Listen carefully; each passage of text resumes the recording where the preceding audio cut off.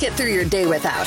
On Power 101.7. All right, Jess, a lot of stuff coming off a big Thanksgiving weekend. What you got today? All right, so Frontier Airlines will no longer let customers call a phone number in order to speak with a live agent. What? Customers will now have to rely on other ways to contact the airline, either through like the chat bot on their website, a live chat. It's going to be available 24/7. It's social media accounts, or you can even use the WhatsApp, but the call center was eliminated last week. Is that like going to be like a trend with these big companies? They're going to get rid of know. talking to live people? Because when I call, all I want to do is hit 0, 0, 0, 0, 0, 0. Right? Actually, no. You know what? Let me back up. Nowadays, I don't want to call. Nowadays, I ask my wife to do like the chat. Mm-hmm. Maybe that's the way to go. I don't know. That's much easier. There's been a few things that I needed recently where I needed to speak with someone, and it was the hardest thing ever. That's like calling the MVA or the DMV. So frustrating. But honestly, the easiest way to do it, I remember years ago when we used to have cable, all we had to do is tweet them. Oh. And they will get right back to you. Hey, having a problem with cable, and they'll instant come back to you. That way you don't have to sit on hold. You don't have to have the phone up to your ear. You don't have to have the earbuds in wasting your time. You can just, you tweet them, they get back to you. Or, you send them like a electronic. That's the way to go. That's the real way to go. Hopefully it'll be that easy rather than have to sit on, go through an automated thing. Yeah, very frustrating. But anyway, I hate calling. No despise more customer service line. Wow. All right. Also, we all love to save money, but sometimes shaving a few dollars from your tech accessories, the budget is the wrong move because it only winds up costing you more money in the long run. Chargers, if you don't buy the correct one that goes with your device, you're going to have issues. Yeah. Excuse me. You're right over there. I think I need some water. Have some of our official coffee inside the Bill and Jessica show. I have like a tickle in my throat and a little... I might have to go get some. You really want to go? Maybe. All right, next story. All right, so families did head out for Black Friday shopping deals.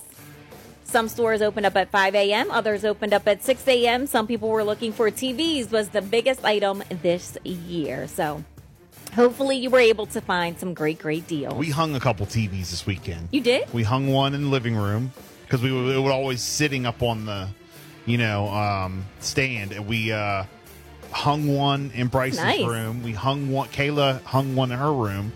And Brandon hung one in his room. Oh, nice. 4 TVs. They're all hanging up. They're hanging now. And they look so much better.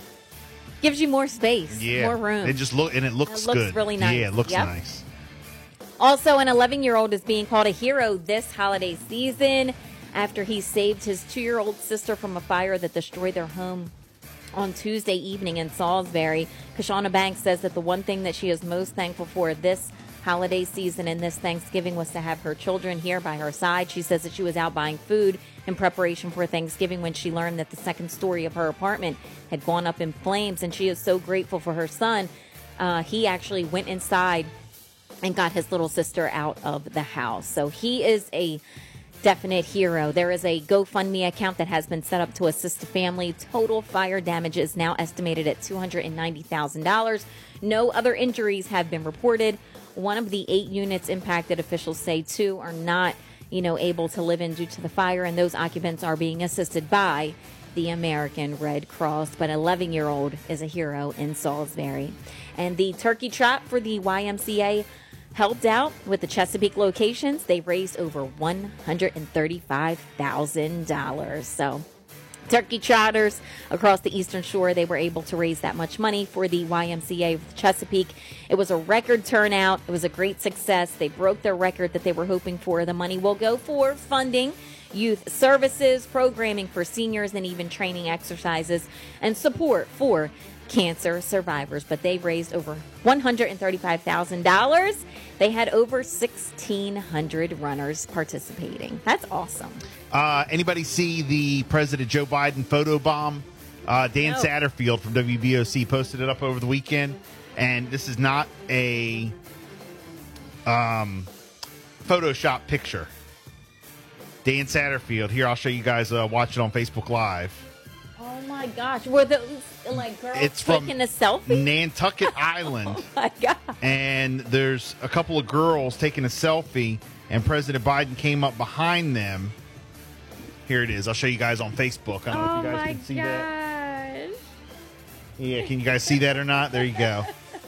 But it's President Biden photobombing through the front door in the glass. So, there you go. Wow. 6:41. It's a Bill and Jessica show. We got sports on the way.